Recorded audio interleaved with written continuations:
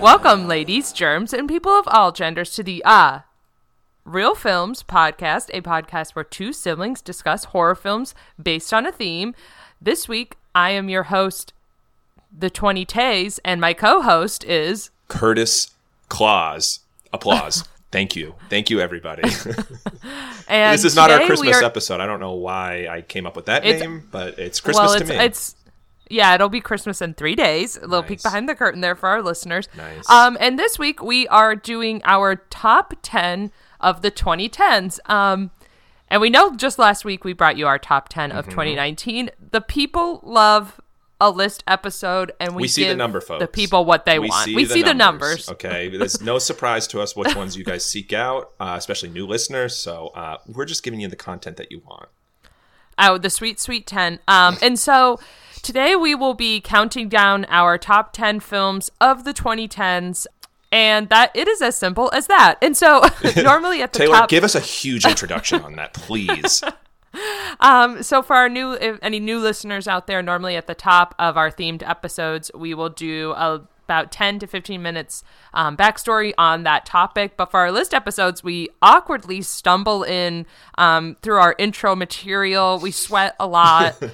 We feel like deeply, deeply insecure for about 5 minutes, and then we kind of just get started. We take about, I would say, a good month to come up with these lists, and then totally forget we have to say other things other than what's on our list, and we totally panic. But Taylor, I actually did come up with a question I wanted to ask you prior to getting our list. Did you as well? That's awesome, because I have a question I want to ask you. It's actually a twofer, but so before we get into those questions, sure. Curtis, why don't you tell the listeners what you're drinking today? Sure. As I indicated with my stupid name that I came up with today, it is Christmas time. It's Christmas. I have one more day of work tomorrow, then I have 9 straight days off. I cannot wait. My movie backlog is so huge, and I'm really looking forward to catching up on some movies, video games, because normally I don't have too much time other than stuff for the podcast.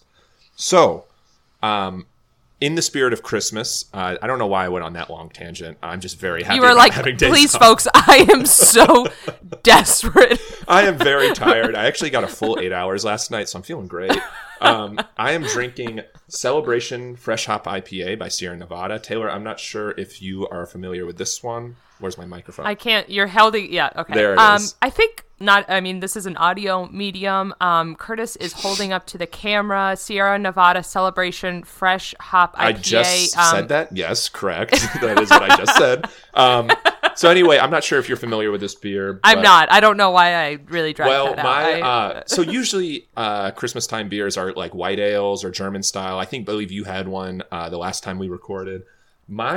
Actually, though, I'm more of a fan of hoppier beers as I am a white male. So, of course, I'm more of a fan of hoppier beers. That's just how we are designed and created by society. And this Celebration beer, they put this out every year. It usually tastes slightly different. The hop combinations, I think, get a little bit different every year. But the purpose of it is kind of to taste like a Christmas tree smells. And I think this year's batch, this is actually the second 6-pack I've gotten of it. Been drinking a lot lately as I finish up my work before my 9 days off. But yeah, this combination is just really good. I mean, in the best way possible, it tastes like a Christmas tree smells. It doesn't taste too bitter. It tastes really fresh. Just really like it. It's a great beer. That's awesome. That sounds super festive. I have started my 9 days off. I'm sorry. Yes, my 9 days off. Nice. Yesterday was my first day of my vacation. I'm feeling free as a bird. That's I cleaned awesome. my whole house in like kind of an anxiety spiral, but now I've stabilized. You know what I mean? Like now I'm you panic that officially first day off. You're like, I have so much to do, and then you just like collapse after that. And you're like, wait a second, I can relax now. Yeah. And then I impulse bought the Harry Potter series on DVD. Nice. And last night I watched Sorcerer's Stone, and that's when I really felt like my vacation had started. I'm glad we both have good tangents to start off this part where we're supposed to be describing our drinks.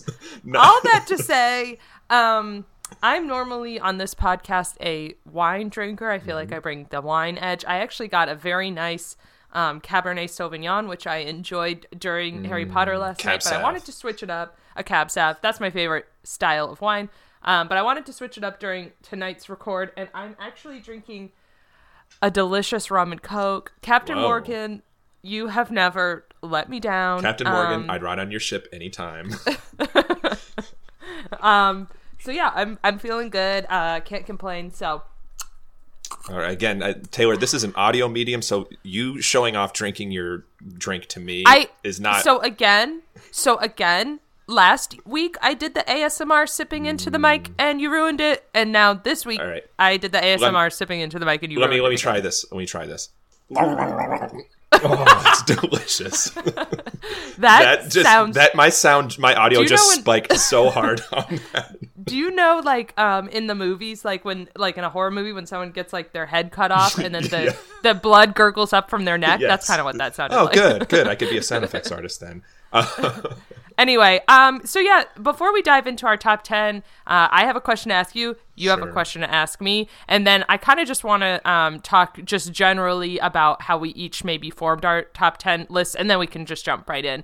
Not too much fanfare, but why don't you go ahead? You can ask your question first. So my question is more of a what you would call a leading question in the legal profession. To me, 2010s were the best decade for horror ever. Was it the case for you? I mean, I know the 70s probably for me has like and actually I looked at my top 100 of all time recently, and the 70s have the most entries on there, even more than 2010s, but the 2010s are very, very close. But I think overall I would still give it to 2010s. But how do you feel about this decade as a whole? I mean, it was undoubtedly very strong. But do you think it was the strongest ever? Here's where I think our horror podcast has an edge on other horror podcasts, and that's that I'm very ignorant and I haven't seen a ton of horror movies. That's a good edge to have compared to other horror podcasts. Because as you were saying that, I was thinking of like HMP and even like Dead Meat, and I feel like they talk a lot about like 80s horror movies, and I feel like in the horror fandom in general, the 80s is seen as like the height of horror. I mean, a lot of our classic series really had like their biggest runs in the 80s. Most horror podcast hosts grew up in the 80s. We grew up in the 90s, which was a kind of a weaker time for horrors. But I think a lot of horror podcast hosts grew up in the 80s. Yeah, but also like I feel like to people who are less familiar with horror, when they think of horror movies, they think of slashers, which is like all from the 80s. For sure. On the other hand, I first started getting into horror when I was in late high school and in undergrad, and that was the 2010s. So I naturally was watching movies that came out during the 2010s. So most of my experiences in the 2010s horror movies, I would say probably half of all of the horror movies I've ever seen were from the 2000s and the 2010s. So it's really hard for me to compare. For me too, as well, honestly. Yeah, I mean, it's really hard for me to compare to other decades. I don't have a top 100 of all time. I feel like I need to watch a few more movies for that to be any sort of like definitive list. I also enjoy films from the 70s. I like that kind of the gritty like style of films that were popular during that decade. But I would definitely say that the 2010s were a really strong decade for horror. I think it's the decade where horror became more accepted as like being able to be artsy and like not just I was going to say, gory. I think the phrase that comes to mind, I think it's where horror really started to spread its wings a little bit. And I know a lot of more traditional horror fans don't like that aspect.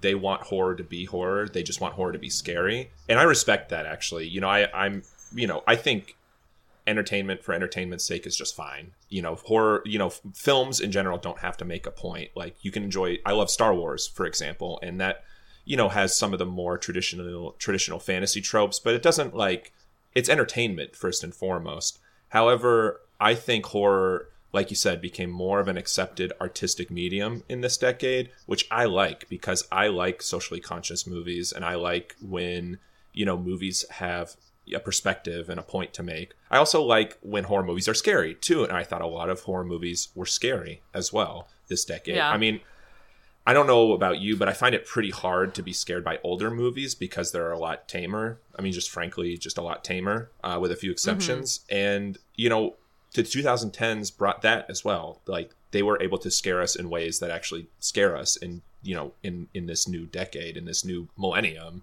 So I don't know. I was scanning the internet for titles, 2010 titles, to make sure I hadn't forgotten any films as I was making my list, because I did forget a film on my top 10 of 2019 list, as I let you know. And I was like determined not to let that happen again. And I ended up on Reddit, which, love-hate relationship there. And people, what are your favorite horror movies of the decade? Someone had kind of asked that question.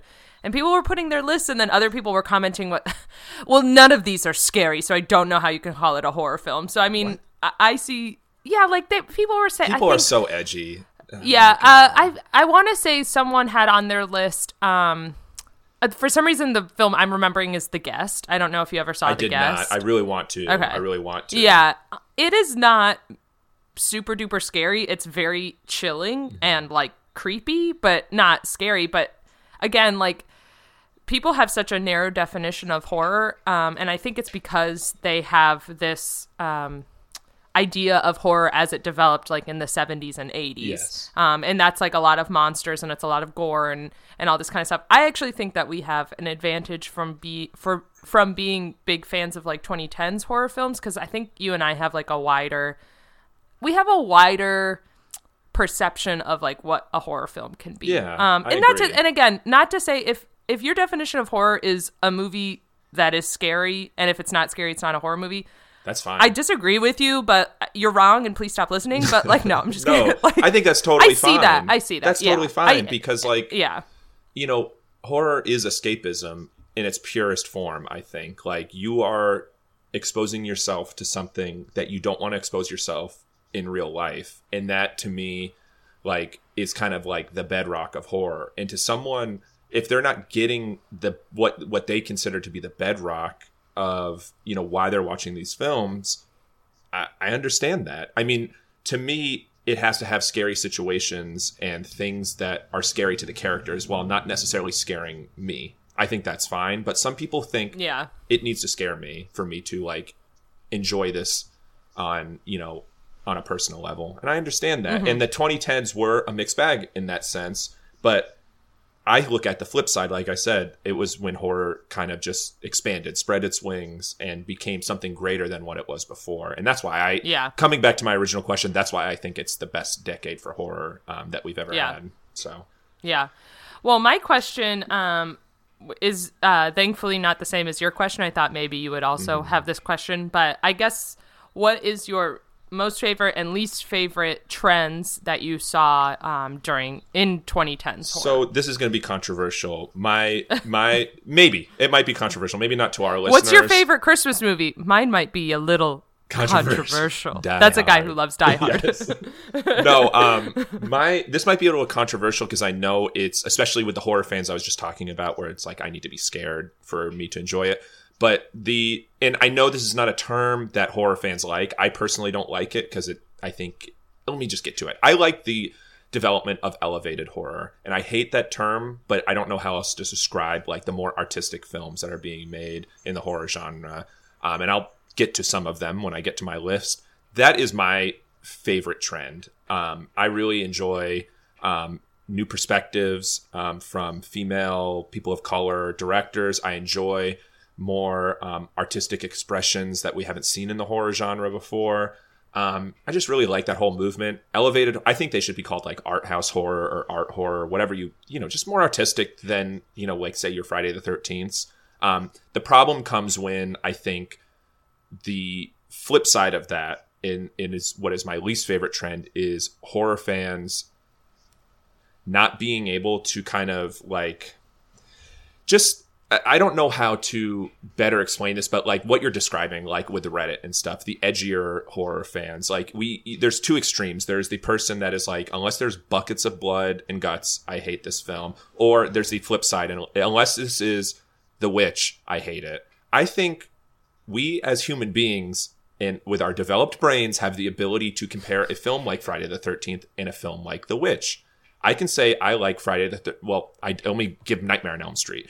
Nightmare on Elm Street is a little bit more intelligent than Friday the 13th, I think. But I have the ability to say Friday the 13th is better than The Witch, but also say they're both great films and compare the pros and cons of each as compared to each other. You know, you don't have to be a fan. I don't like this kind of gatekeeping aspect of horror that's developed on internet. You talk about your Facebook group all the time.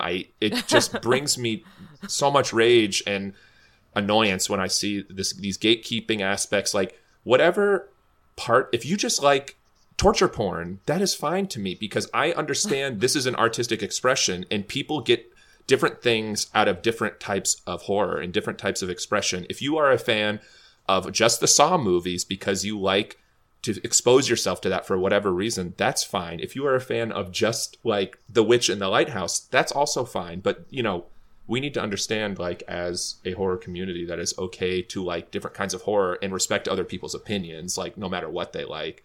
This is also a problem. I'm going to go back to Star Wars. This is also a problem in the Star Wars community.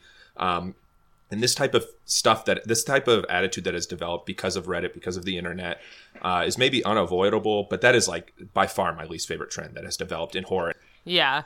I mean, I would say my favorite trend of the 2010s is kind of similar to what you were saying, and that's new, fresh voices who have been able to have like a platform because of streaming services and because of the internet. People are able to make movies and people are able to see movies that would not have been made before. I'm thinking like specifically, obviously movies like Get Out by Jordan Peele were like hugely successful, and that was very pointedly a movie by a black man, like about race. And I love that. You know, female directors, we saw a lot of great movies by female directors, but I'm even thinking about movies like Cam, you know, which came out in 2018, like totally a movie about a sex worker that was like on the sex worker side. You know, I love, I just really like the opening to whoever is interested in horror, like now is making horror movies. And I just think that, you know, our whole experience is enriched because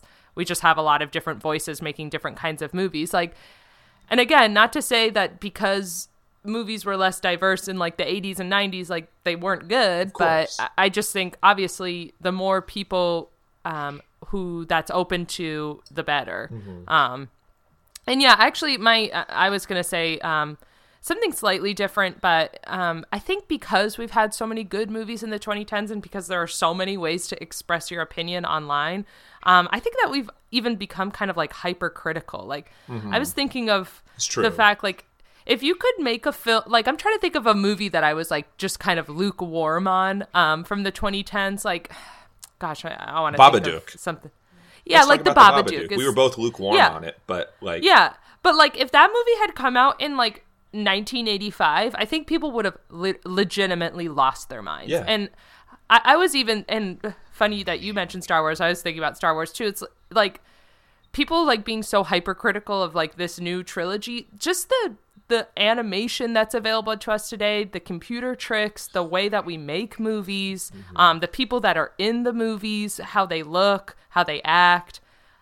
Like, Taylor, you're not gonna convince me to get over the okay. No. Okay. You're not gonna convince me. Spoiler. Spoiler alert. I'll bleep that out. No, everybody knows. Whatever.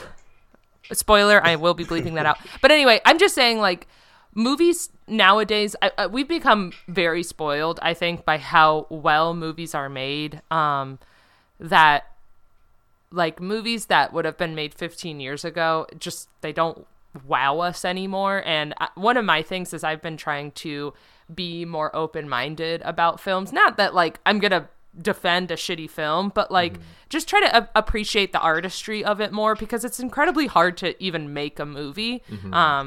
And so I just think that because we have so much content now, it's so easy to be critical. Yeah. And I see people, again, on the Facebook group, or even just like movie critics, and they're so harsh on like movies that are like technically amazing, you know, and we just don't appreciate stuff like that anymore. I think it's okay to be critical, but like appreciating films for what they are and like respecting other people's opinions is really like, that's the stuff that frustrates me. Like, you know, when someone, like, that's why the Facebook group that you show me all the time, which I'm not a part of, it frustrates me so much. But if someone expresses how much they like a film, to then go in the comments and shit over that person, like, because they enjoy something, it's like, how about you just say, I didn't enjoy it for these reasons. However, I can see what you're saying with this, and I didn't consider that. Like, let's this or not, or just don't say anything at all, or don't say anything. Yeah. Also, you have the ability to to, like,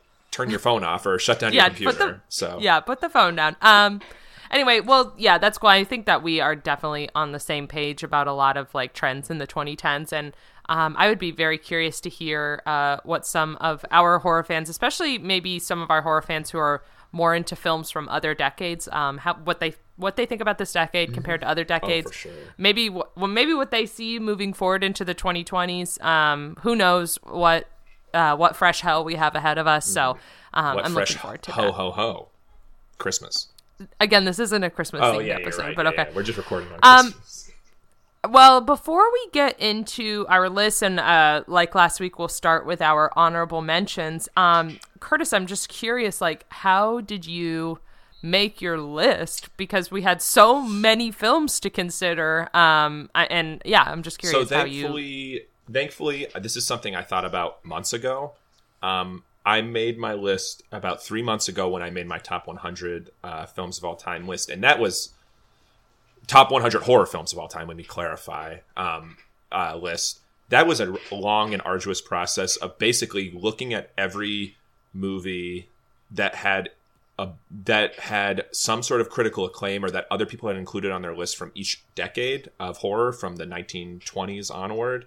So ultimately making this list was basically a function of looking at my top 100 list, and I had 10 films from the 2010s and putting it on this list. The same thing with the honorable mentions. I had more than 15 2010s films on my top 100 horror films of all time list. I reevaluated as I looked over it, and I changed it around very, very slightly. But really, you know, if you're looking for criteria for how I rate my horror movies, like, it's a little bit different than how I rate my films from each year, because each year it's mostly a function of, like, what affected me the most, what scarred me the most, what scared me the most, that kind of thing. This one, I am looking a little bit more on, like, what wowed me the most at the time, like, when I first watched it, because I have to put myself a little bit back in the past. Like, how did it affect me then, and how much do I like it now? Combining, like, if I had to give a weight, I'd say 1/3 how it affected me then, and, you know, 2/3 like how much I love it now and how much it affects me now. Yeah. Because, like, again, it's different than 2019 lists, you know, for example, because, like, that is, like, they're all relatively fresh in my mind. So this list is a little bit more difficult because, like, this one I tried to, like, put myself. There's a few films on here where it's like, I saw this film in theaters and it just blew me away. And I wanted to give that some sort of credence. So. Yeah, I agree. I kind of started my list by sitting down and just literally writing down every single film I could remember from the 2010s. And that got me like 20 movies just off the top of my head, like movies I remember enjoying. Then I went through and I looked at other people's lists and I added a few to my list. And then in actually creating the top 10, I thought, how did I feel when I first watched it? Like, if I had made a top 10 horror films list of that year, would I have considered, you know, putting it on the list? And then also, like, have I wanted to revisit that film since watching it? And then, how I feel about it now. I would say, I guess I put a little less emphasis on how I feel about it now because, like, obviously if I saw a film in 2011 and I haven't seen it since then because I haven't had the time to, that doesn't mean that it's less good than a film I saw last year that I liked about the same. Yeah, you know, I hear you. But that is fresher in my mind. I hear you. I also, and I don't know if you did the same, we didn't talk about it, but I personally didn't put any films from 2019 on my list, both because we would have just talked about them last week and because I just can't assess, for me personally, how they would compare because not enough time has passed. Like, I'm very high on The Lighthouse right now, but I can't really tell whether or not that'll be like a top 10 of the 2010s. Yeah, I tried my best to be objective, you know, objectively subjective about the 2019 films. Like, I really thought about it very hard. Like, how do I feel about this film, and how do I feel about this film that I just watched? Because I mean, all I can do is evaluate from like we're getting very meta right now, very philosophical. But all I can do is evaluate based on the person that I am right now. And I felt confident enough in how I feel about these films and how I'll feel about them like a year from now. That I did include. I won't say how many or if it's even one, but I consider 2019 films. I'll just say that. Yeah.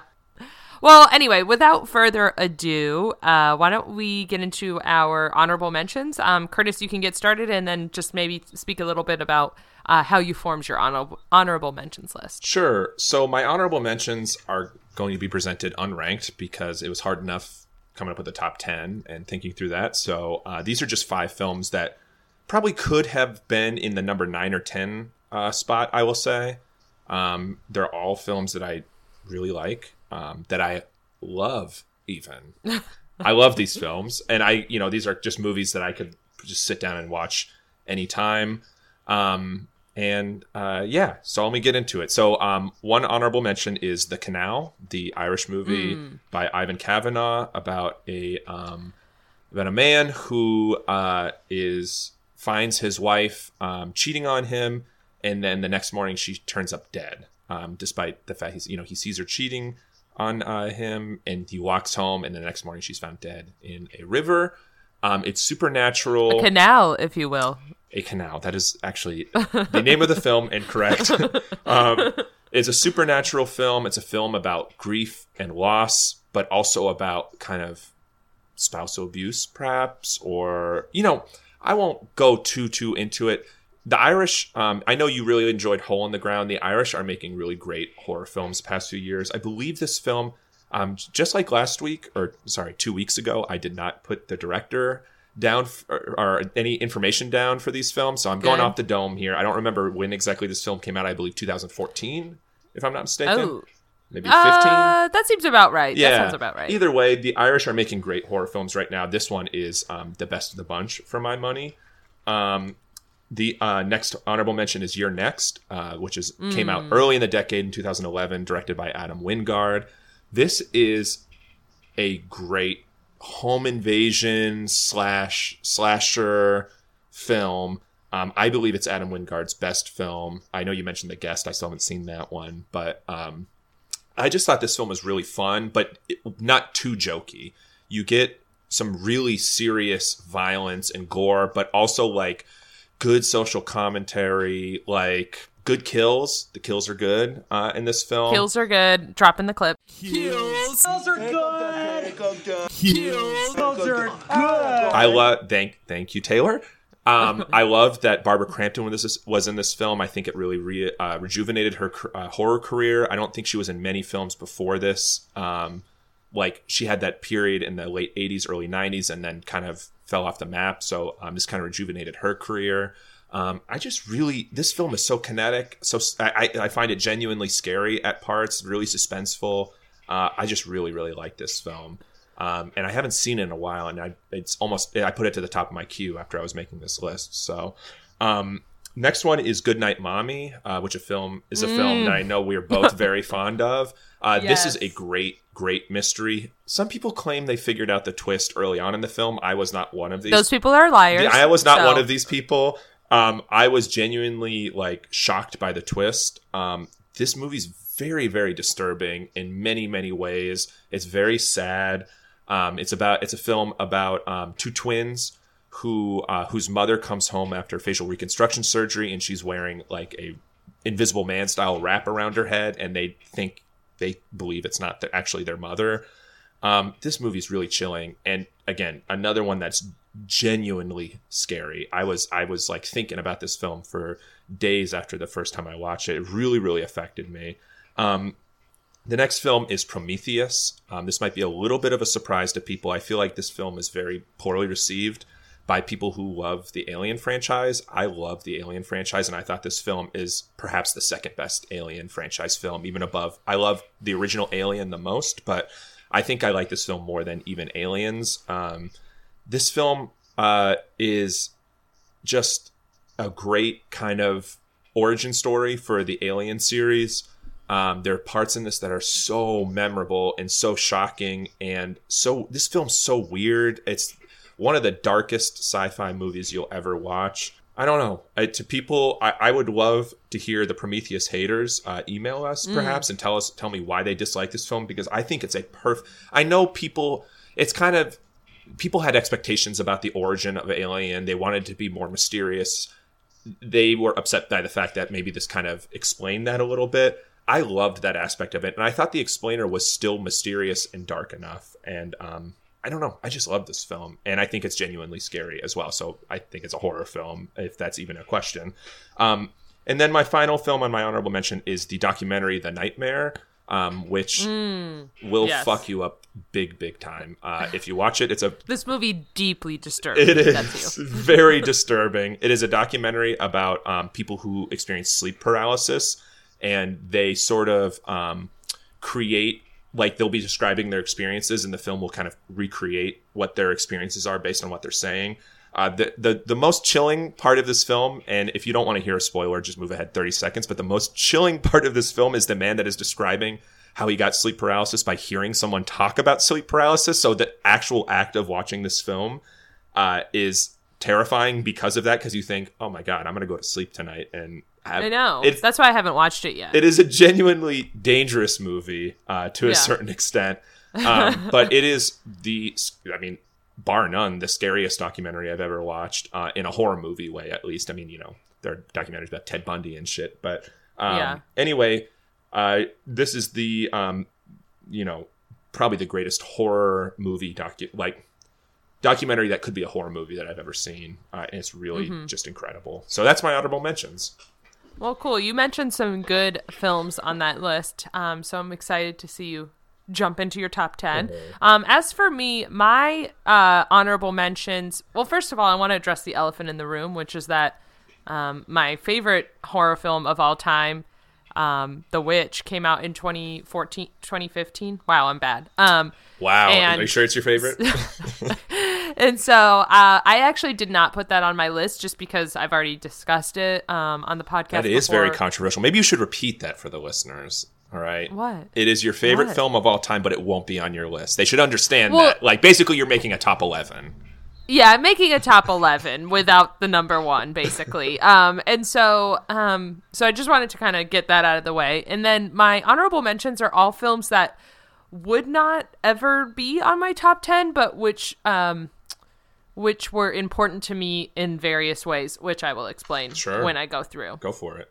So the first honorable mention I want to get into is Unfriended from 2015 by Levin Gabriadze. I don't think I've ever tried to pronounce the director's name. Is it Luca Brazzi's son? That's a deep cut from The Godfather. I'm sorry. Anyway, I really liked this film, and this was the first time there was an element of spite to liking this film because so many people trashed it. I feel like you like a lot of films like that. It's an element of spite. This is like the epitome of that, though, because so many people disliked this film. And for no real reason that I could discern. They were like, oh, it's so gimmicky. It's shot on a laptop screen.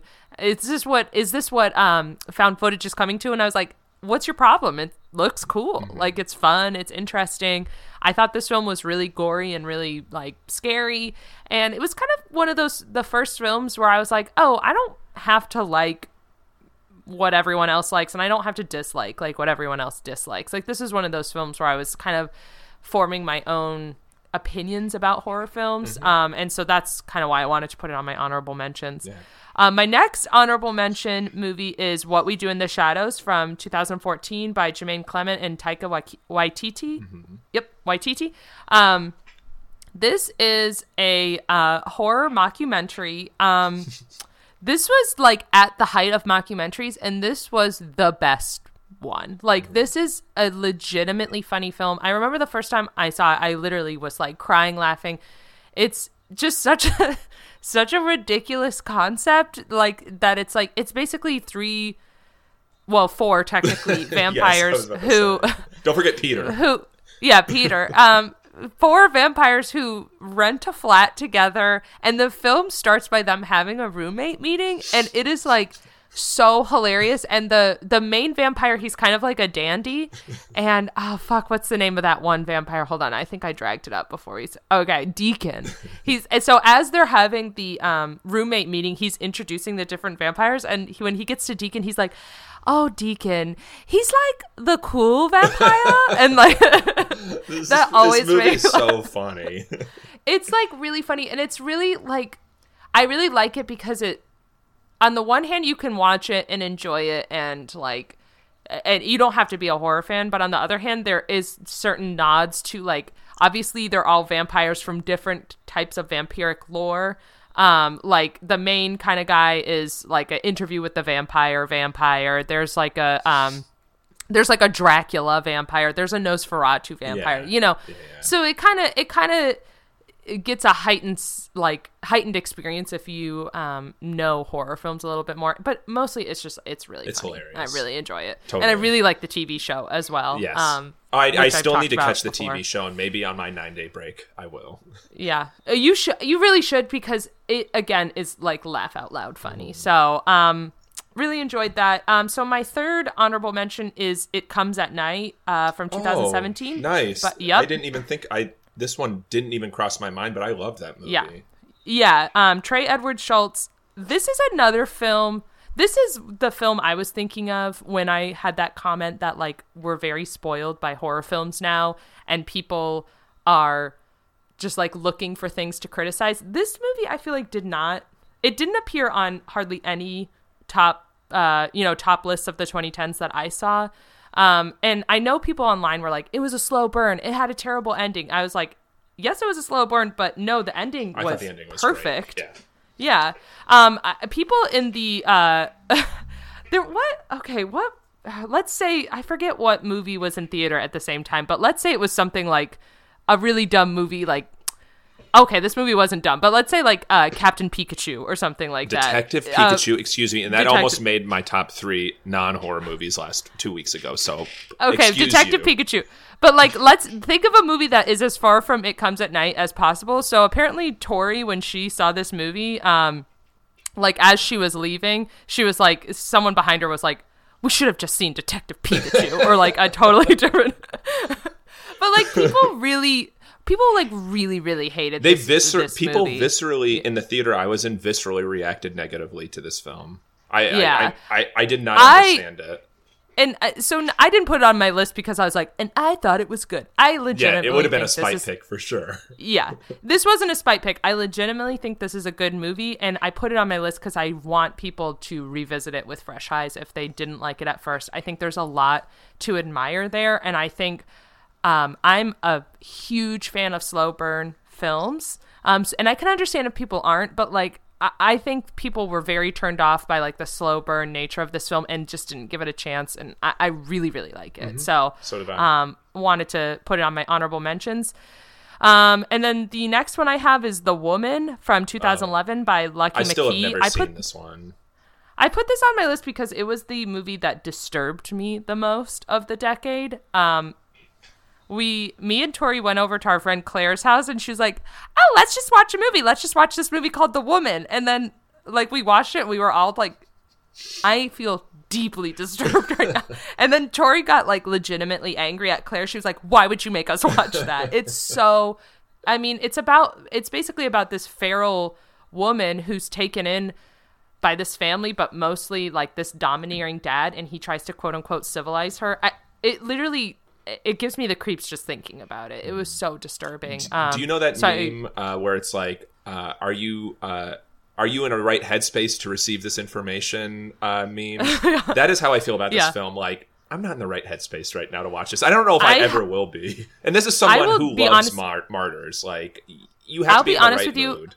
I saw it in 2014, and I have not rewatched it. But I still put it on my honor. I can't watch it again. Yeah. It's so disturbing. Yeah. Okay, well, anyway. And on that note, I want to end my last honorable mention is The Visit from 2015, M. Night Shyamalan. with this movie, I stood up in the theater, I cheered, I was like, M. Night Shyamalan is back, baby, because he made like a bunch of stinkers, and then The Visit, it was so And then he made a bunch of stinkers afterward, unfortunately. Yeah, he made a bunch of stinkers afterwards, but I still believe in him. I would still go see his films, and I think it's because of The Visit. I was like, I know he's capable of making a good film. I think it's just really scary. It was so fun. M. Night Shyamalan making a found footage film is like everything that you want it to be. Mm-hmm. So I would say if you've written off M. Night Shyamalan but you haven't seen The Visit, like go I thought The Visit was great. I watched it for the first time this year, and I really, really enjoyed it. All right, well, there's our honorable mentions. We're only 45 minutes in, so we're doing really good on time. Yeah. So I think last week you started the top 10, so I think I will start this week, to be fair. So top 10, which again is my top 11 without the number 1 because of The Witch. Mm-hmm. But I'm not going to keep on repeating that. I will remind the listeners throughout. Don't worry. I trust that the listeners will be able to follow what's going on. So, okay, so my number 10 is Happy Death Day, 2017, wow. Christopher Landon. I need to say it again. I almost didn't put it on the list because I feel like every single episode I'm like, and then we have Happy Death Day, the best movie of all time. Everything that I see you on online, your name is Happy Death Day, so I don't really think your love for this film needs to be explained. I just like, when I saw this movie in theaters, I was like, what a fucking fun time this was, you know? Like, we just talked about it, the 2010s, it was a time of like very serious movies, very highbrow, very, artsy, and we love that. I love a highbrow movie, yes, but every once in a while, I love a movie that is highbrow too because it makes me look smart. Yeah, but like Happy Death Day felt very 80s to me in that it was like, here's a kooky idea, like let's make it into a horror film, and I just thought everything about it was charming. Like the main character is so fun and cool. Like I wanted to be her. I thought she was really neat. I just really liked the storyline. I don't love like tongue-in-cheek dialogue, like look how sassy I'm being, but it really worked for this film. But it worked for the actress pulled it off so well. I mean, she's perfect for this role. Yeah, and so I just, again, like if you haven't seen it, you absolutely must. Like you will have such a fun time. Watch it with a group of friends. Like it's one of those horror films where it's like there's enough gore to satisfy, the more serious horror fans, but it's just really, really fun. I think this is like had to be on my top 10. This is like the inverse of The Woman, but like with the same kind of message. You have to be in the right headspace to watch this film. Like if you're going in expecting like, a serious highbrow horror film, you're not going to get what this film is intending. If you're going in to have a good time, to watch some good kills and watch some good death scene, watch a good story, this film has everything that you could want. And in a way, in its own way, it's a perfect horror film to me, along with the sequel as well. Yeah. Oh, we are big fans of Happy Death Day 2. I cannot wait for Happy Death Day 3 me. So yeah, me neither. All right, but good, anyway. Great choice. So my number 10 is a similarly like fun, lighthearted, like great movie. This might be a little controversial. I might say that 5 or 6 more times on this podcast. You're like so edgy. I mean, how many like golds do you have on Reddit? I mean, I have bags upon bags of gold on Reddit. I've never used Reddit before. But my number 10 is 2019's One Cut of the Dead. I've watched this film. I know. I told you it would be controversial. I've watched this film twice now this year. Once by myself on a plane where like the plane landed and I did not want to get off, even though it was my turn to get off because I was watching the credits of the film.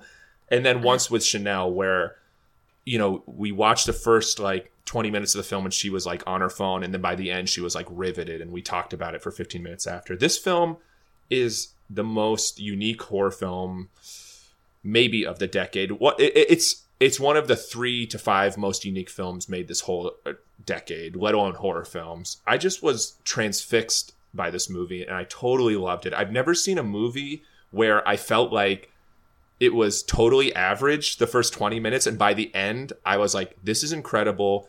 That first 20 minutes was essential. I was just blown away by this film. And I think this might be controversial, not just because it's the most recent film on my list, but also because it is not scary. But I think it's a horror comedy. basically. You know, like, horror comedies don't need to be scary. We all accept the fact that, like, Evil Dead 2 is part of the horror canon, even though it's not scary. It's just totally just 100% funny. But I just was in love with this film, and I'm still in love with this film. You know, if I make my best of the decade list maybe a year from now, I thought about this. I can just envision this film still being on there, you know. And again, what I tried to do was evaluate each of the films objectively, how I feel about them. And, you know, this ended up, I had Goodnight Mommy in the number 10 spot for, you know, most of this year after I had made the list. But this one edged it out just because of its charm, its like heart. I just love this film. And that's my number 10. I honestly, I guess I need to watch this again. You've convinced me. You should. You've talked about it passionately 2 weeks in a row. Yes. I feel bad for not being as high on it as you are. So I think I should. I'm telling you, a rewatch of this film. This and The Sixth Sense are two films that the rewatch makes you appreciate it that much more. Yeah. Like, so I would encourage you to rewatch.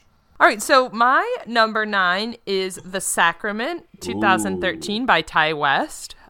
So we're a big fan of Ty West on this pod. This is a Ty West fan pod. And I personally like The Sacrament the most. It's basically another mockumentary. I'm very basic.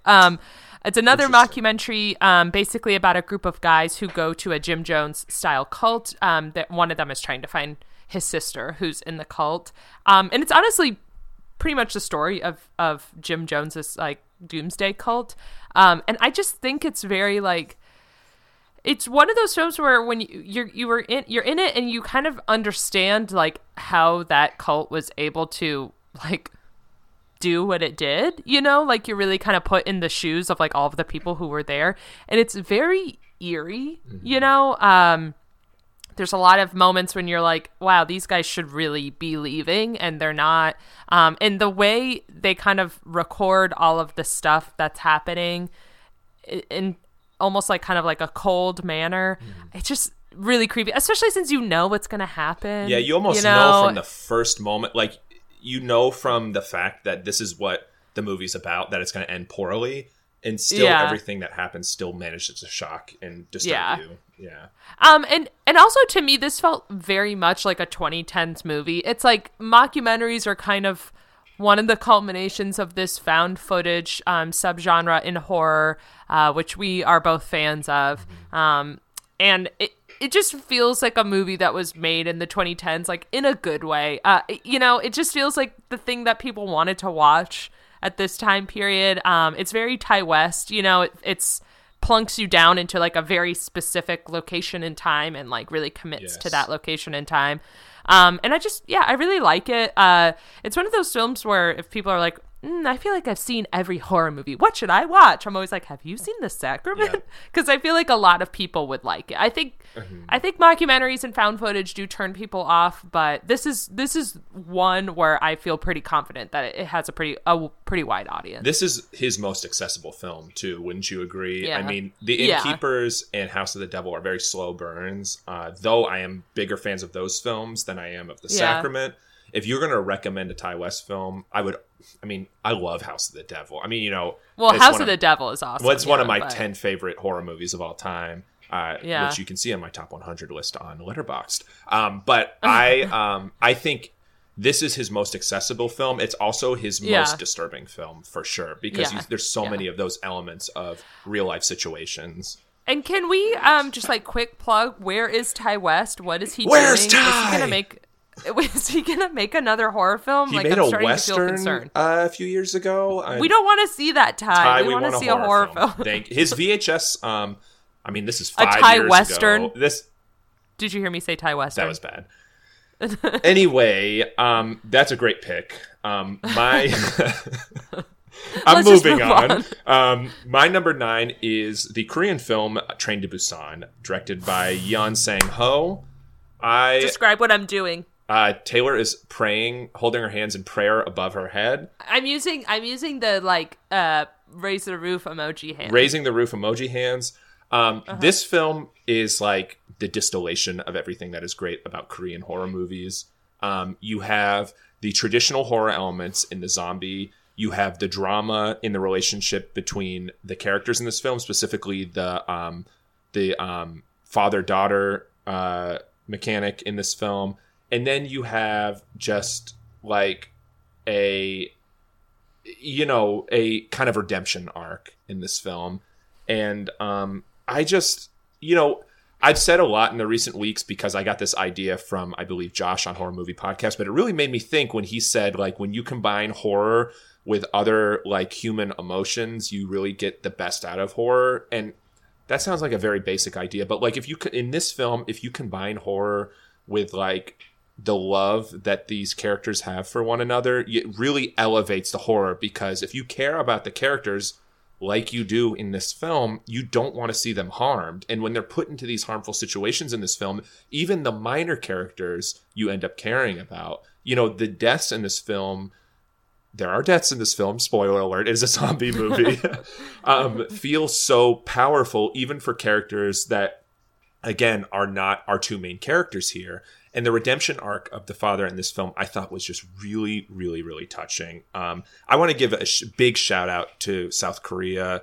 The past 10 years, they put out just classics. I mean, I want to give a shout out to The Wailing, too. I thought that film was just like an epic, like, horror film, if there can be such a thing.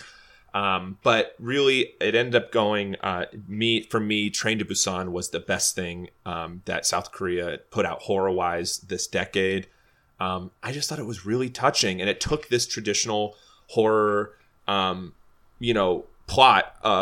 or scenario of the zombie outbreak or the zombie invasion and made it, like, totally unique. And then that's not even mentioning the train aspect, which, we've never seen I've never seen a zombie film on a train, except for Resident Evil 0 does take place on a train for like the first hour or two. So. The only other train horror adjacent film I can even think of is Snowpiercer. Yes, by a Korean director. And then there's also, there was a slasher film with Jamie Lee Curtis that was set on a train too. Terror Train. It was called Terror Train, and it's set on New Year's Eve. Ooh, I'm seeing a new theme for us. Yes, trains. Train horror. Trains. But Train to Busan, I get the feeling that we never, like, we're always like expressing how much of a huge Korean horror film nerds we are, and then when I talk to people like about horror films, I never talk about Korean horror films. So I get the feeling that, like, people are not, at least in that listen to this podcast that I speak with, are not fully bought into the whole Korean horror film thing because of the length, right? I mean, all of them are over 2 hours long. Invest in it, and you will be richly, richly rewarded.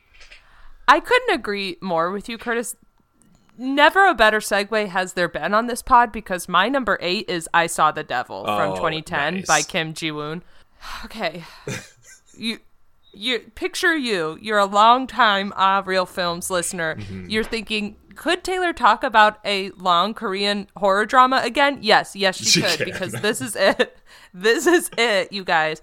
I Saw the Devil, first of all, a sexier lead has never been seen in a horror film. So for all of my fans out there who are into men, let's just, like, all take a moment of appreciation. Also, this is like a Korean drama at its finest. There's like 5 different storylines. I think it might be like 2.5 hours long.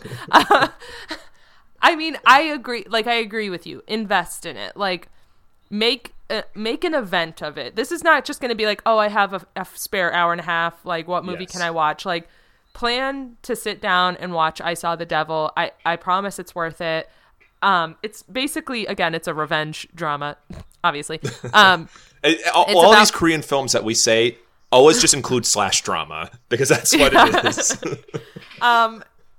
But speaking of what you were saying about Train to Busan, about horror films that incorporate other elements, I think that's why I like these Korean horror dramas so much, because they don't feel they feel like an experience. They do. They don't. It feels feel like you're watching like a full horror season film. of TV in one sitting almost. Yeah, exactly. And so this film is basically about a guy whose pregnant wife gets murdered, and he, like, sets out to find the killer. It's fucking bananas. Like, I mean, next to Oldboy is probably one of the most bananas films, which coincidentally, obviously, is also another Korean drama. Yeah.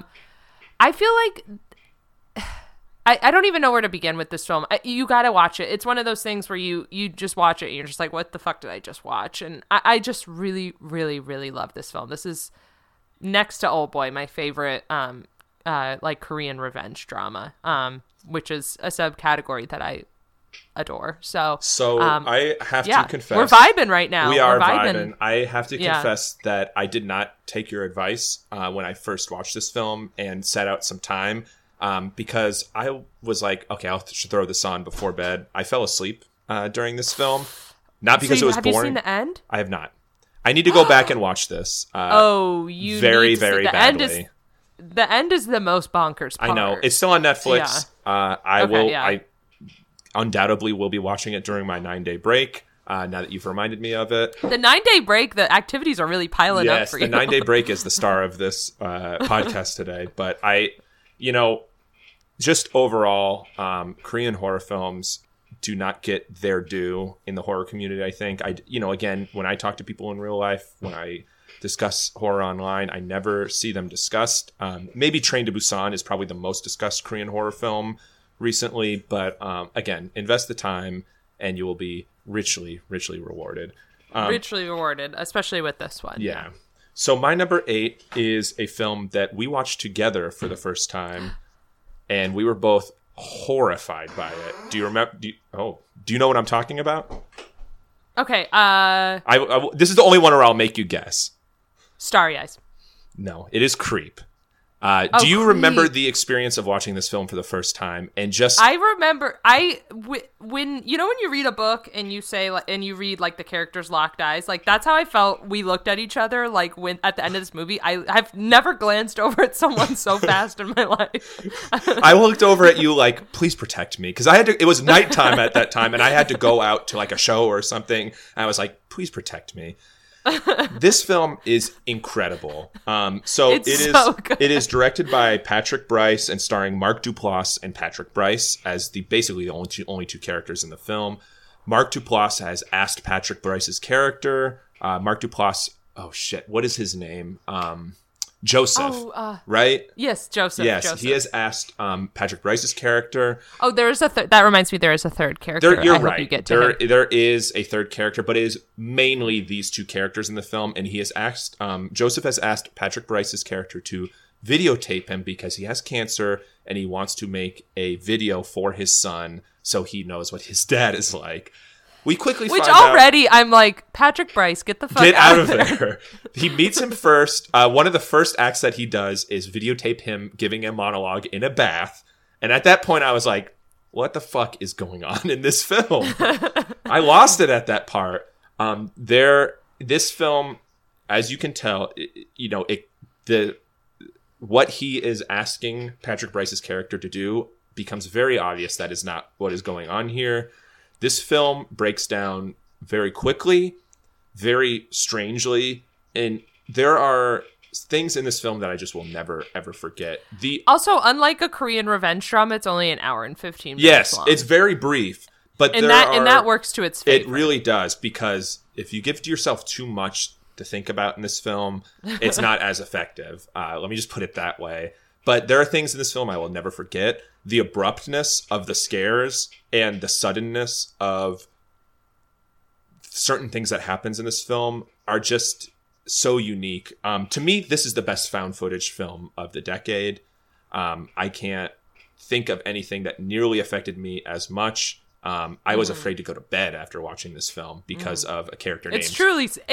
I would say this is truly like a scary, scary film. So yes. If you think that like, films from the 2010s aren't scary, like this one is This terrifying. will shake you, especially the character of Peach Fuzz. I'll just put that out there.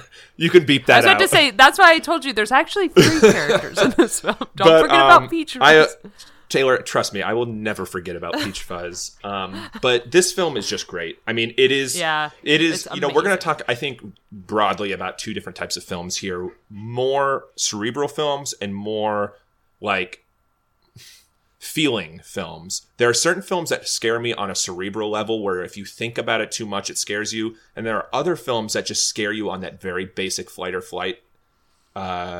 Like just that kind of scare. Creep is the fight or flight. I wanted to run home after watching this film. So Creep. Yeah, well, as I said, we're kind of vibing right now because my number 7 is also Train to Busan. Nice. I did put it ahead of I Saw the Devil because of a few reasons. Not that they're similar films, but I put it a little bit like higher than you did. I like the most striking thing about this film, I think, is kind of its emotional resonance. You go on like a complete 180 journey with one character from the beginning to the end of this film, and the last one of the last shots of the films is like you looking into this character's eyes, and that's like one of the most moving like moments I've ever seen in any movie, let alone a horror movie. Legitimately brought me to tears the first time I saw it. It was very touching, and it has really, really great horror elements. I particularly like the zombie apocalypse setting on a train because, first of all, you're obviously like in tight quarters, and there's a lot of like movement in this movie, but only like in one direction, and that kind of leads for a lot of really good but natural setups. And so we kind of already discussed it, so I won't go too much deeper into it, but I love this movie. It's so probably great. The most like touching movie, I think, on my top 10 list. I agree. This movie just has so much going for it, like many of the Korean dramas, as we discussed, and this is one that I can just like. It's like soul food, it's just so good. It's really like an everything movie. Like it's a horror movie, but it's also a drama. It's a feel good, like touching movie. So I mean, it's kind of a one-stop shop. Yeah. Totally. And so we're vibing. I'm moving on. I don't know why I keep saying we're vibing. I don't know why either of us are saying we're vibing. We're just going through our lists, but my number 7 is one that might surprise. I think for the most part, you and I can both guess what's on each other's list. Probably. I think there's going to be some overlap too for the listeners. We watch a lot of horror films together, so sorry. Just peek behind listeners, the curtain. Sorry for the overlap. Get over it, listeners. To get over it. They're flocking and they're running away in droves now that I've been mean to them. But my number 7 might surprise you, though, Taylor. It is The Invitation, the film directed by Karen Kusama, starring Logan Marshall Green and Tammy Blanchard. We're both big Kusama heads on this podcast. I know Jennifer's Body is one of your favorite horror films of all time. It's one of my favorite horror films of all time. So this is a film that we covered on episode number 16, our cult films episode. And a lot of my thoughts about that film are there. This is just a very like crushing, effective, disturbing film in many, many different ways. You and I are both huge fans of the cult genre, I guess you could say. The effect that cults have on like human behavior is very, very fascinating, and I think is a really good topic for horror films because horror films a lot of times talk about the nature of humanity, all that stuff. I'm not going to get too philosophical in this, but you can go listen to our episode on this film. You're like, what is life? What is friendship? I think I smoked. These are just a few things we can get into. I smoked a fat sack of weed before that episode and got deep into those topics on back in that episode. But I think it's fascinating that Karen Kusama made a film like Jennifer's Body that is so good, like in that respect, and then turned around and made a film that's like so different in The Invitation. It really shows her craft. Is another director that I hope just continues to make horror films, makes more films. Where is Karin? Where is Ty? Like, where Ty, are come back, Ty. But if Karin and Ty made a film together, now that would be bonkers. That would be crazy. They would have to make a cult film, though. Or an anthology or something, maybe. Yeah. But anyway, this film's incredible. I won't go into the plot or anything. Again, I'll pimp the other episode that we recorded. You can go listen to that. But I just love this film. I thought it was so just soul crushing. The ending was awesome. The horror aspect of this film was awesome, but most of all, the mystery of the film, figuring out like putting all the puzzle pieces together in this film is so much fun. And, well, I don't know if fun's the right word because it is a very disturbing film in many, many aspects, but, I just love this film. And I think it's perhaps the best cult horror film, of all time. So how about that? I love this film. I think that's the only thing I can say about it. Well, okay. Well, let's move on. We're still vibing. We're not vibing. You know, we just keep saying that. That's a good segue. Is just we're vibing because we can't think of anything else to say. Yeah, I mean, I love The Invitation. It was my pick for our cult episode, so clearly I'm a big fan. I recall. But moving on, my number 6 is actually a film from your honorable mentions, and that's You're Next, nice. From 2011 by Adam Wingard. I don't know if I sound like a broken record, but I love this film. Well, you just keep saying if it's on your list, you love it, Taylor. I know that. I love this film. I really liked this film. I think I saw this around the time it came out. Like, I remember seeing this for the first time very early into my like heavy horror movie watching career. And the twist of this film, there's kind of like two twists. Yeah. The main twist is the one that everyone knows of, which is like there's a home invasion and then like the one girl there kind of like takes over and starts like kicking ass and taking names. That twist to me felt very like I guess the word I want to use is like feminist, because it only works because people don't expect like a woman to be the one to start like fighting back and kind of organizing everybody and making a concerted effort to like get rid of the home invaders. So that was just like really fun to me. And the whole film, I love the tone of this film. It feels very like fun and serious at the same time. There are definitely some like jokey elements, but like the events are treated very seriously. And yeah, I love everyone's role in this. I think it really, when I was watching Ready or Not, I think that Ready or Not owes a lot to Your Next in terms of like its tone as well as its subject matter. And then the ending of Your Next, I think, is just totally, again, I love an ending that goes there, and I feel like this is like one of the earliest films to be like, you know what, we have one more like crazy thing to put into this film. And so I really film, like that. I mean, as you're describing it, just the thing that comes to mind, this film's like a roller coaster ride. And I think your description saying it's both serious and lighthearted at the same time, which obviously is like a total oxymoron, but like there is it's a serious film. They don't play it for laughs, but what's happening is like lighthearted, and especially upon subsequent reviews of this film. So as a female horror fan too, this movie felt like it was made for like female horror fans, you know? And I've talked before about how I don't love films that say like strong women have to act like men or strong women have to fight.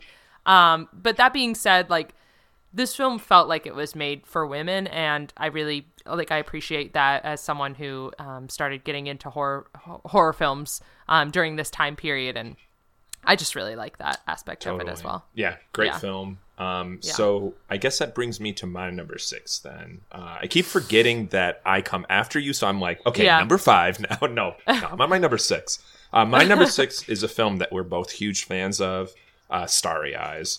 This film is directed by Kevin Kolsch and Dennis Widmeyer. This is a film that we also covered on our episode New Year, New Me last New Year. And it is a film, I mean, you know, we covered it on our podcast. It's a film about the woman played by Alex Isoe. Basically is trying to make it in Hollywood and essentially sells her soul to make it in Hollywood. She sells her soul to the devil, people. Sort of, kind of, yes. This is one that I think maybe would be described as slow burn, but it's a slow burn film where there's something always happening to push the plot forward. I think it might be described as slow burn because of the horror aspects kind of being backloaded to the final half or final third of the film. But when the horror comes, it is truly, truly horrifying. And I love films that have, especially in the past decade, that have come into the horror genre where it's giving you mentioned Cam. This film is giving you insight into a world that I never thought about before. I don't think about how actors become actors or actresses become actresses. This gives you insight into a world that is completely alien to like 99.9% of us, and does it in a way that's really, really compelling. Like, tells you, it's social commentary on an aspect of our world that we didn't think we needed social commentary on, but after the film, it seems like this, it's essential. Does that make sense? It's just... I do see what you're saying. Well, and I'll hop in, like, I feel like there's a lot of films that are made about like similar kinds of topics, and you can have a fresh take on a topic, you can have a fresh take on a perspective, but when a film comes along that is totally different in pretty much every way than what you've seen, it kind of like makes you reevaluate like your assumptions about things, or even like it makes you wonder like, I've truly never had that thought before. I've truly never thought, how do people make it in Hollywood? And I had a similar reaction to this film. I just think this film is totally unique in the horror genre. Now, like, I'd be naive to say there haven't been films about like actors and actresses before. That's obvious. Yeah. I mean, Once Upon a Time in Hollywood came out this year. I mean, it seems like there's a new type of film about that every year. And it borrowed a lot from Starry Eyes. Obviously borrowed a lot from Starry Eyes. But this film seems very, very singular. Its tone, too, like, it's such, like, I don't want to say, like, empty, because empty doesn't quite convey. It feels bleak. It's so bleak. It's such a bleak film. And even when our main character isn't, around her friends, it still feels bleak, because her drive, she's so singularly focused on what she's focused on, she completely shuts out all the people in her life, and even when she is around them, she's being so like dismissive towards them, and it's just bleak is the right word. This is one of the darkest, like, saddest films that I watched in the whole decade, and I just loved its kind of like singular vision and singularness. It's my number 6. That's an amazing choice. Congratulations. So that means that we are on to number 5, the top 5. Top 5 horror movies of the 2010s. Nice. So my number 5 has been one of my favorite horror films since I saw it in theaters. I would say of my theater experiences of the 2010s, this is number 2. And that film is It Follows from 2015 by David Robert Mitchell. Nice. I believe we saw this together. We saw did. it with like a group of people. Okay. Yep. I saw it also with another friend, and he was very into filmmaking like at the time. And I remember he turned to me after the movie, and his mouth was like such a perfect round O that I could like, it was just like, it's so excited. This was like one of the, when I saw this in theaters, I was like, what the fuck? Like, I really had never seen a movie like it before, And it's not even that thing of where it, people talked a lot about how the camera angles like went in 360 degrees, like spun around, but like the feeling of this film, because it is purposefully not set in any kind of time period, it feels both 80s and very now. So there's like very modern elements of the films, but then there's also very like 80s elements of the film, not least of all because it's about a group of friends who are literally like constantly together, which is kind of like more of an 80s trope, like a group of friends solving crimes, Very Scooby-Doo. But then like the topic of the film, which is about basically like an STD, which takes the form of like a person following you around, feels so modern. I mean, even 5 years later, I feel like if this film came out this year, it would still be like, oh, this is very now, I just loved this film. I loved the look of it. I loved the storyline. I loved the direction. There's nothing to not like about this film. Again, people said it was a slow burn. I honestly couldn't disagree more. I think calling this movie a slow burn, I think that comes from people who must have like zero patience. It's like, let a movie build up a little bit. They're checking their phones like a minute. I mean, there was literally something that happens in like the first 3 minutes in the film. Yeah. So, I mean, I think of all of the films on my list, this might even be like my top recommendation, just because I feel like it is so of its time. And yet also timeless. So I feel like really, really love this film. Like what I'll say about this film is I feel like this is the first film that you and I watched where we're like, oh, they're making good horror films now. We both loved The Descent. We both liked You're Next. Like, I remember when you recommended that to me when it was first on Netflix. But this was one where I was like, oh, films like this are in theaters, I'm going to be able to watch like a good horror film like once or twice a year. In theaters. And then it just became an avalanche after that. I think that this was kind of the canary in the coal mine of like being in a horror renaissance. I really associate this film with our current like horror boom. So totally agree. This opened up the door for like Robert Eggers and Ari Aster, I think, as well, in terms of like elevated this horror. film walked so that Ari Aster could run. Yes. 2 times in 1 year. Yes. Yeah. So speaking of Ari Aster, my number 5 is Hereditary. Oh God. Yeah, I won't. I've talked about this film a lot. I won't get into it. It was my number 1 film of 2018. I talked about it at length there. This film, I mean, if it's not at the top of the list, it's in the top 3 of films where I left the theaters just like deeply depressed and disturbed. I mean,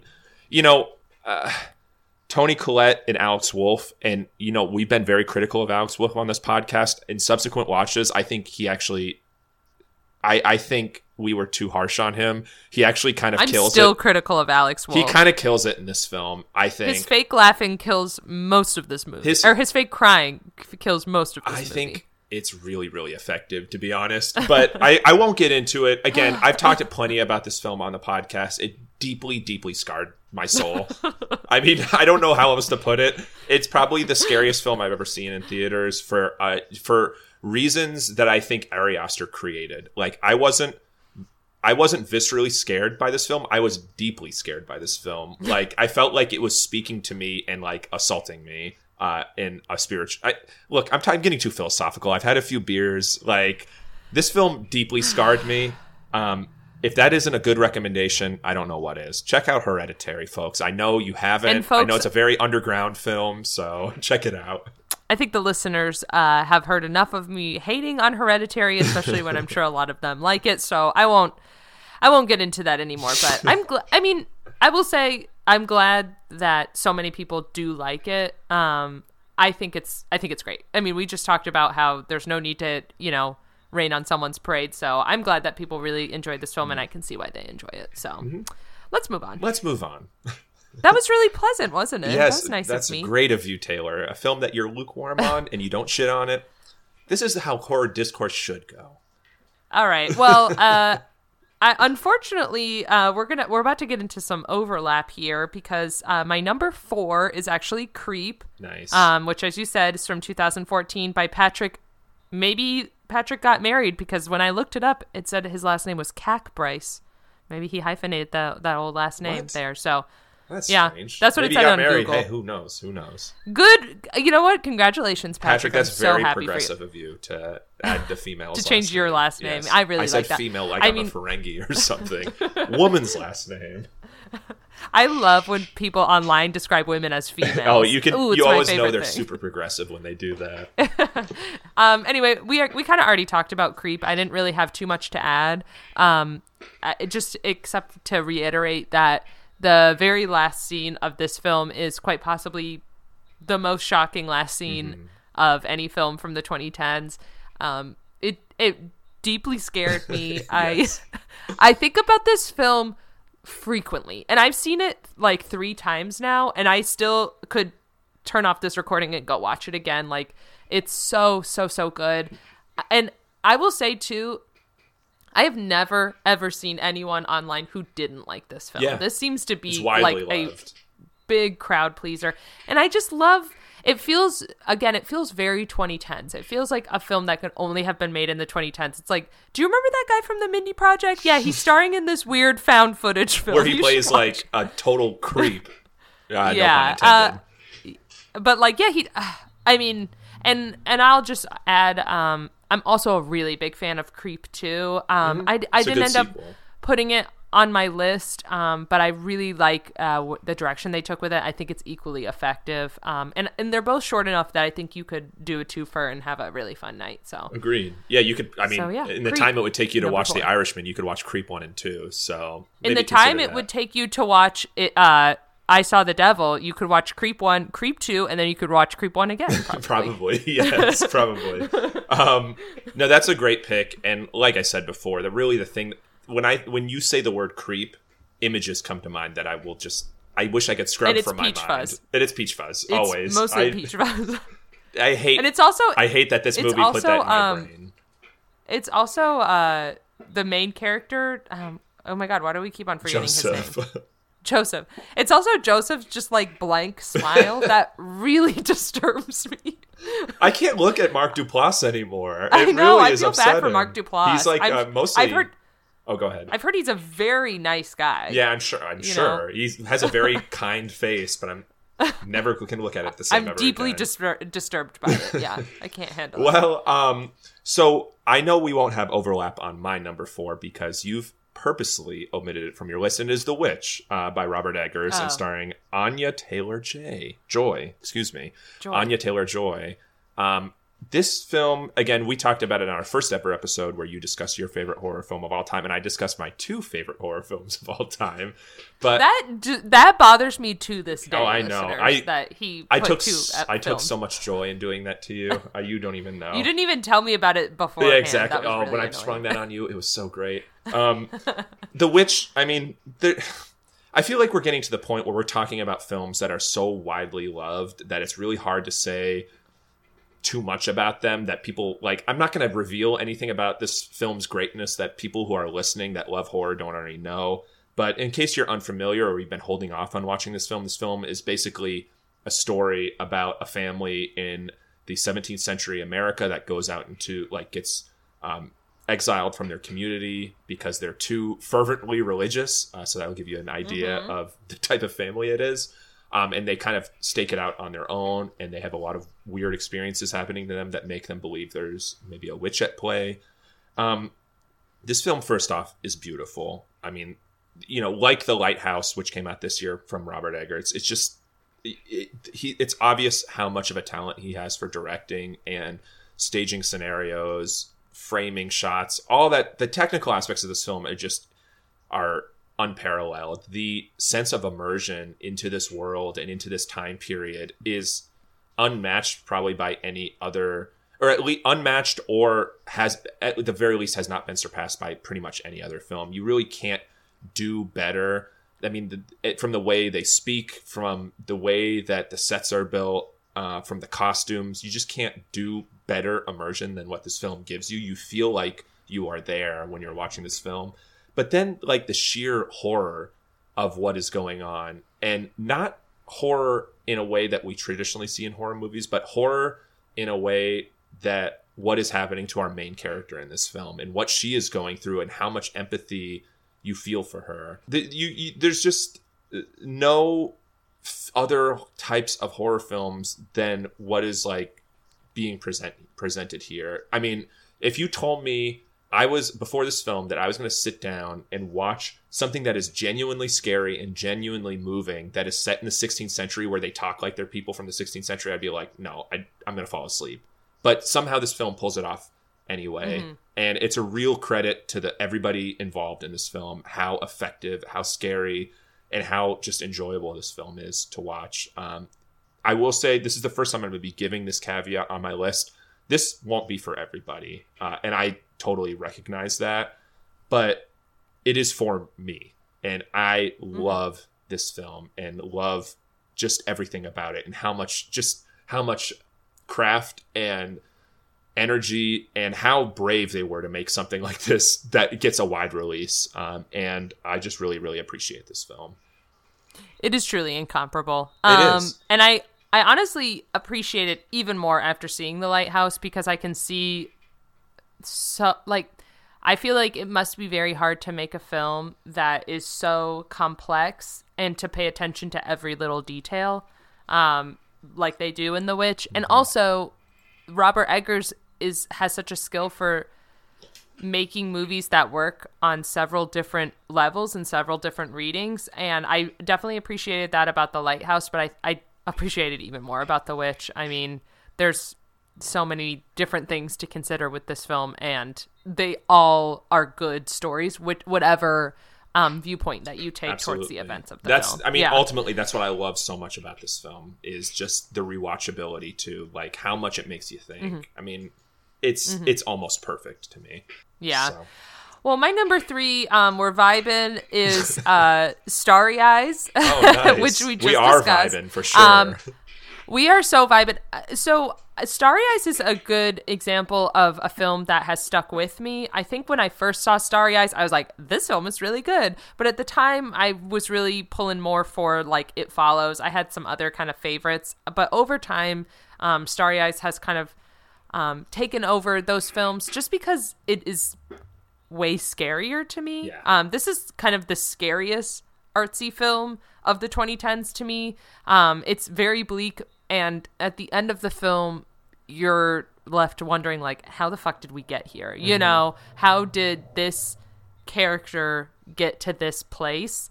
It just feels so shocking. And then there's a scene, and I know you know what scene I'm speaking about, that's why I said when you asked me, you know, what film do you think I'm talking about that we saw together, I guess Starry Eyes. It's because of this scene. I remember like looking at you with total shock. Okay, let me just give a spoiler alert. Move ahead 15 seconds. I know the button's on your phone. Just press the 15 seconds. I'm just going to say one spoiler. The hammer scene. Fuck me. The hammer scene. And again, I hate to say this so much, it deeply disturbed me. It's one of those moments where I was like, I really wish I wasn't watching this with Curtis right now. I feel so uncomfortable. It's such a scary, scary film while also being like about something else. You know, it's about, you know, her trying to make it in Hollywood, and it would work as a drama as well, but they weave in those horror elements so well. They do. For me, on my list, this is the film that I would say is not for everyone, just because it is so scary and so graphic. But yeah, I really love it. Starry Eyes, my number 3 of the decade. Nice. Man, we're getting into the top 3. So I've said this is another controversial pick for my number 3, and this might actually be very it's like controversial. If Die Hard was your favorite Christmas movie. This is going to be very controversial.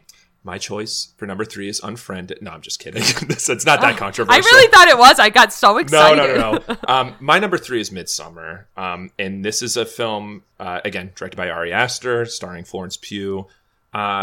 I think the consensus so far in the horror community is that Hereditary is his superior film.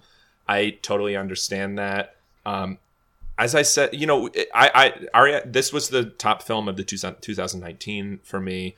As I repeated multiple times, this film deeply, deeply affected me. And I think, like I said, again, I'm going to repeat myself a few times, but he is making a different kind of horror film than we've ever seen before. I think The Witch, which I just discussed, is kind of comparable, where you are watching a film that affects you not viscerally but cerebrally, where like the act of making you think about the film disturbs you more than what is maybe actually occurring on screen. Like thinking about what Florence Pugh's character goes through in this film deeply, deeply disturbs me, because I see a lot of it in my own life. And same thing with Hereditary. You relate to things in that film that occur in your own life, and that is where the horror comes from. And that, again, that's not something that any other films have ever done to me before.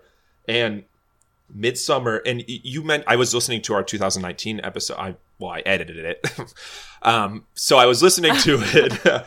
We take turns editing the episodes, folks, yes. Just so everyone knows. Yes, I'm a master editor at this point, as you can tell from the episodes I edit. But you said something really interesting in our 2019 episode, that Florence Pugh's character, Danny, is somebody that, you know, you could see it being your friend, or, you know, who you relate a lot to. And that is why I think this film affected me even more than Hereditary's, because I see so much of her, Danny, in like Chanel or some of my other friends, or even in myself. I related so much to her, and I empathized so much with her, that I was deeply, deeply affected by what she goes through in this film.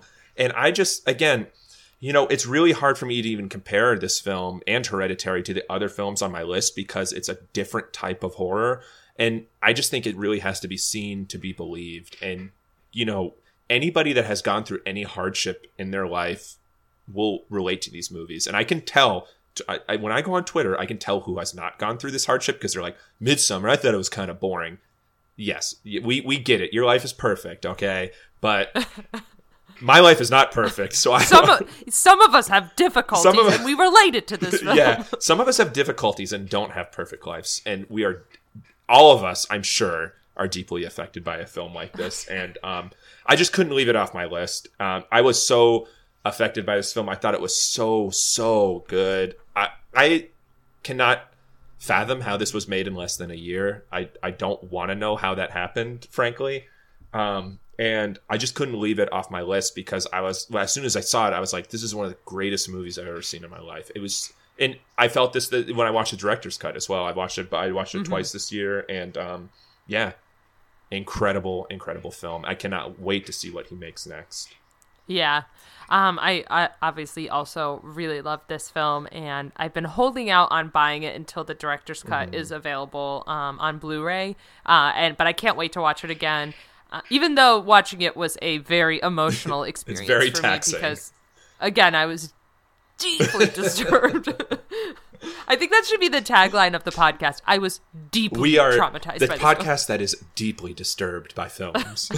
I have to agree with you, though. Even though I am not a Hereditary fan, I can't think of films that are comparable to Hereditary and Midsommar. They feel very singular. They do, for sure. While feeling similar to each other, but like I can't think of another film that I could compare to Midsommar. Nobody has personal anguish like Ari Aster. We can say that. Yeah, I get some therapy. I truly buddy. hope he has someone to talk to. Yes, get some therapy.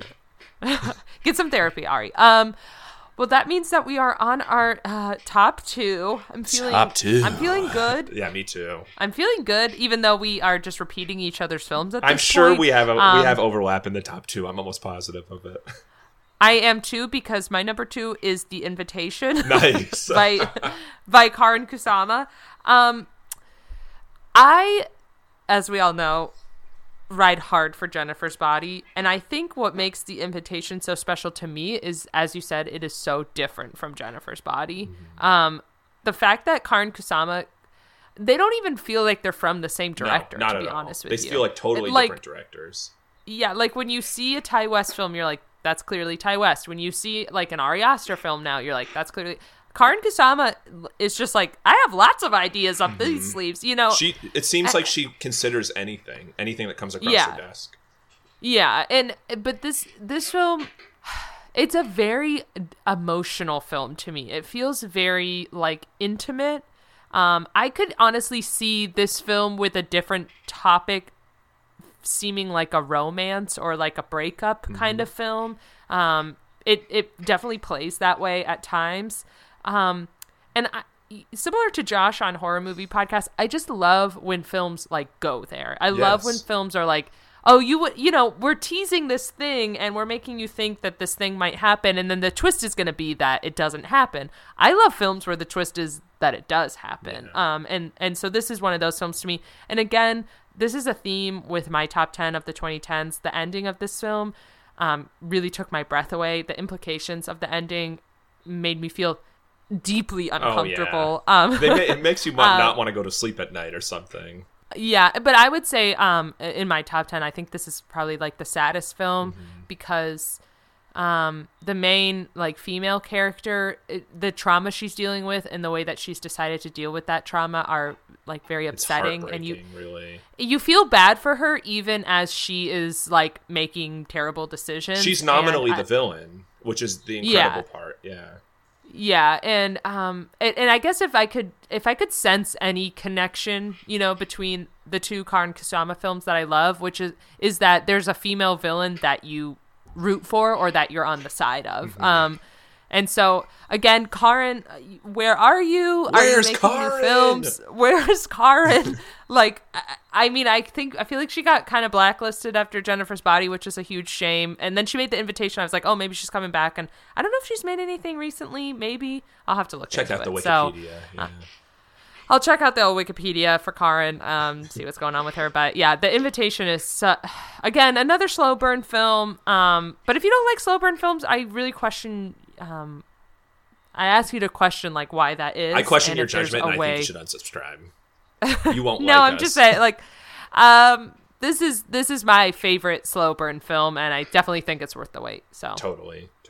Well, yeah. I don't have anything to add because obviously I spilled my guts on this film just a few minutes ago. You already spilled the beans. So yeah. I do want to preface my top 2 with the fact that it was strangely hard to decide on my number 1. I had 2 films that I knew were my 2 favorites, but it was hard for me to decide number 1. I'll just put it that way. But I fell down the way I did, and I'll explain that. But my number 2 is Get Out. Is directed by Jordan Peele, starring Daniel Kaluuya and Allison Williams. Allison Williams looks a lot like Taylor, if anybody wants a good idea for what Taylor... She does not look like me, me, folks. folks. A lot like Taylor. It's crazy. No, she doesn't. But what to even say about this film? You know, Jordan Peele, when I heard he was going to direct horror movies, I was obviously very pleased. I had no idea he would come out with something that would completely be groundbreaking and be unlike anything we've ever seen in the horror genre.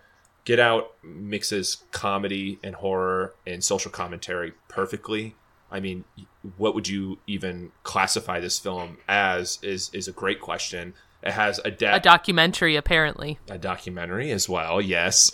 It wears its influences on its sleeve while still feeling like a totally original film. I mean, you know, I think everybody who is even a tiny fan of the horror genre has seen this film. So I really won't describe the plot or anything like that. But, you know, the way it's in your face, but also like metaphorical about its themes, I thought is so brilliant. I feel like this is kind of what he was hoping to pull off with Us. But as we discussed, we're very confused about the themes of Us. I think it's kind of lightning in a bottle type thing that he got with Get Out. And to no fault of his own is, you know, what he did with Get Out is just brilliant. Like the themes, I watched it with our mom and dad, and they knew exactly what the film was talking about and they were totally empathetic towards what the film was describing without it having to be totally spelled out. So it's a film whose themes are totally obvious, but not like they're not like the characters are talking about it or anything. I just think that's such a hard, difficult thing to pull off. I mean, he was writing this film for 10 years, he said. I mean, it clearly shows. He put so much love and care into this film.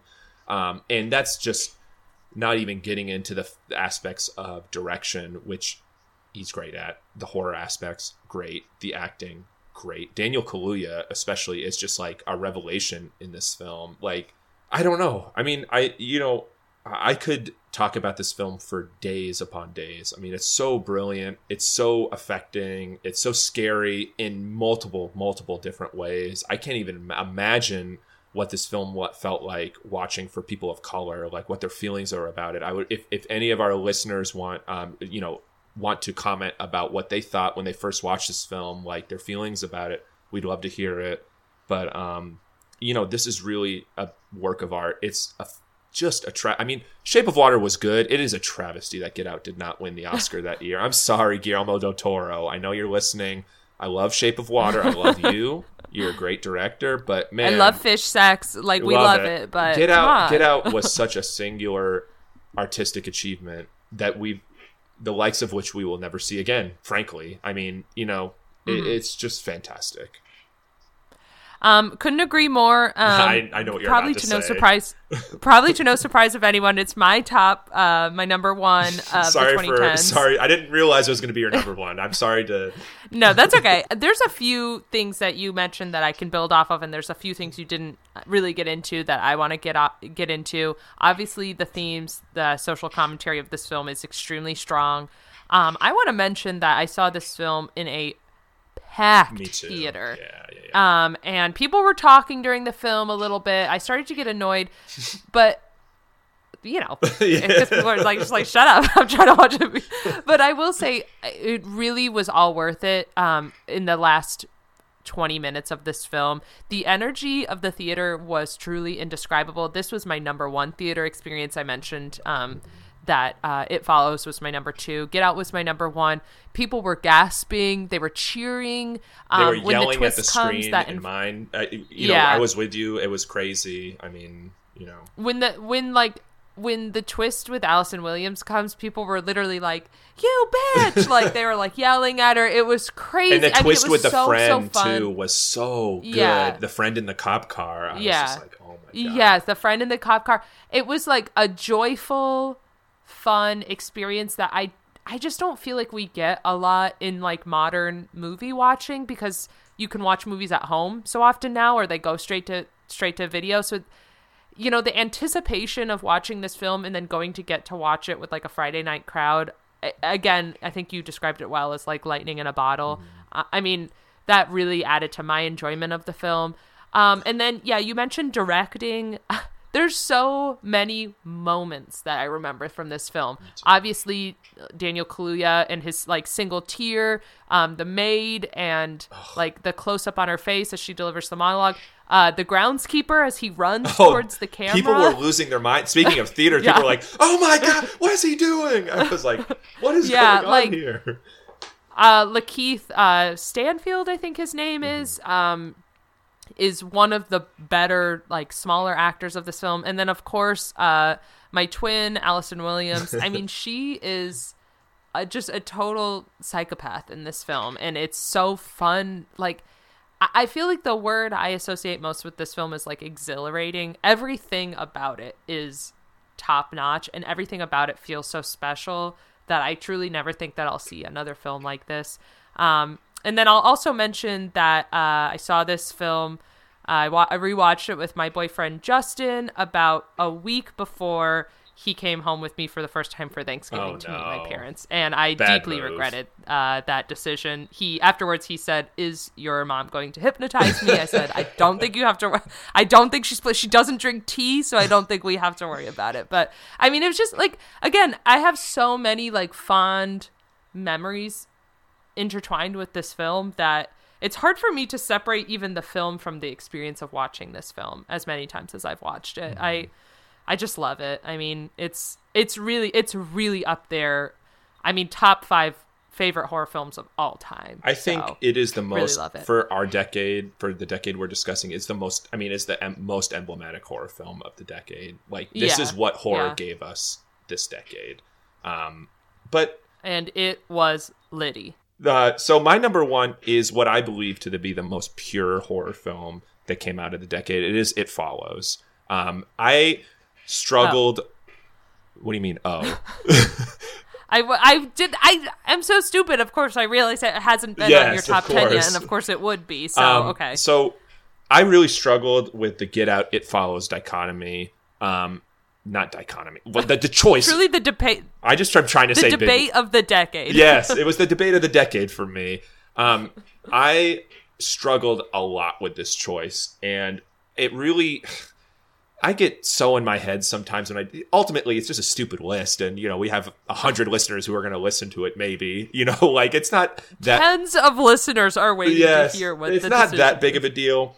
However, when I like to take my list very seriously, because I think, you know, I love talking about lists, debating best horror films, all that kind of shit. I love discussing that with people.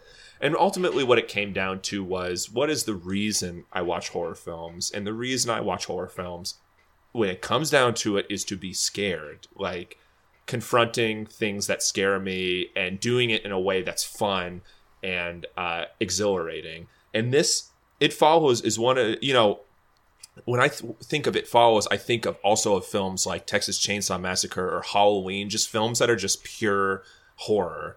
And like It Follows does have social commentary in it. You mentioned the STD aspect of it, but at its core, this is a film that's like designed to scare you. And there are so many moments in this film, you know, you think of what's occurring in this film. The moments where there are these humanoid creatures walking towards her, and you see it in the background, and it comes closer and closer and closer, and that to me is just like, again, pure horror. And you know, all the technical aspects of this film is not just there to look good, it adds to the horror, it's in service of scaring you.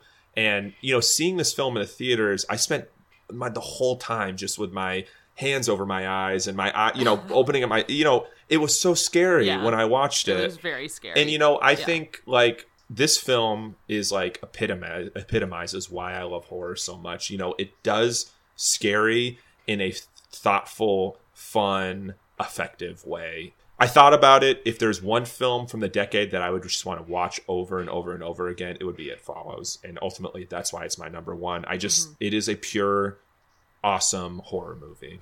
So.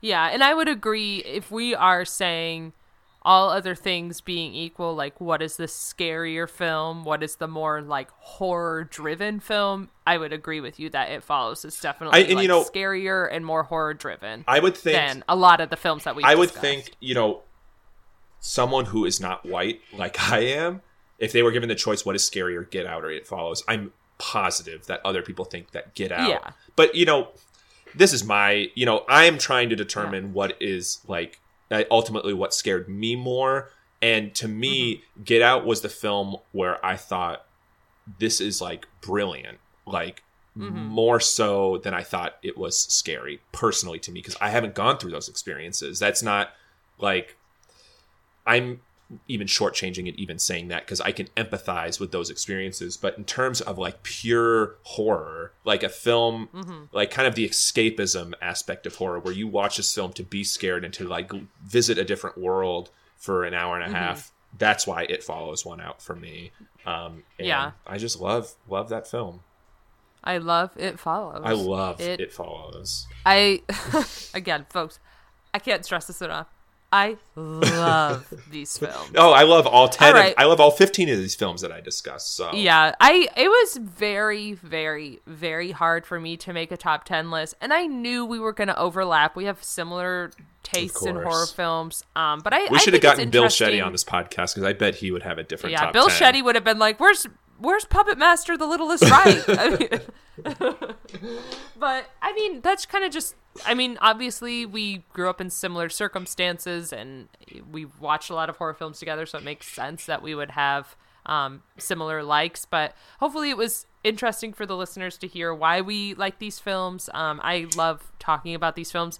This is not the first nor the last time we will discuss these films with each other. So I'm glad. A lot of these films have appeared on past episodes, so if you'd like to go check out our episode on cult horror films or New Year, New Me, you can hear more in-depth discussion of these films. Also, our found footage episode, which was number 3, and our very first episode, favorite films, where we discussed The Witch.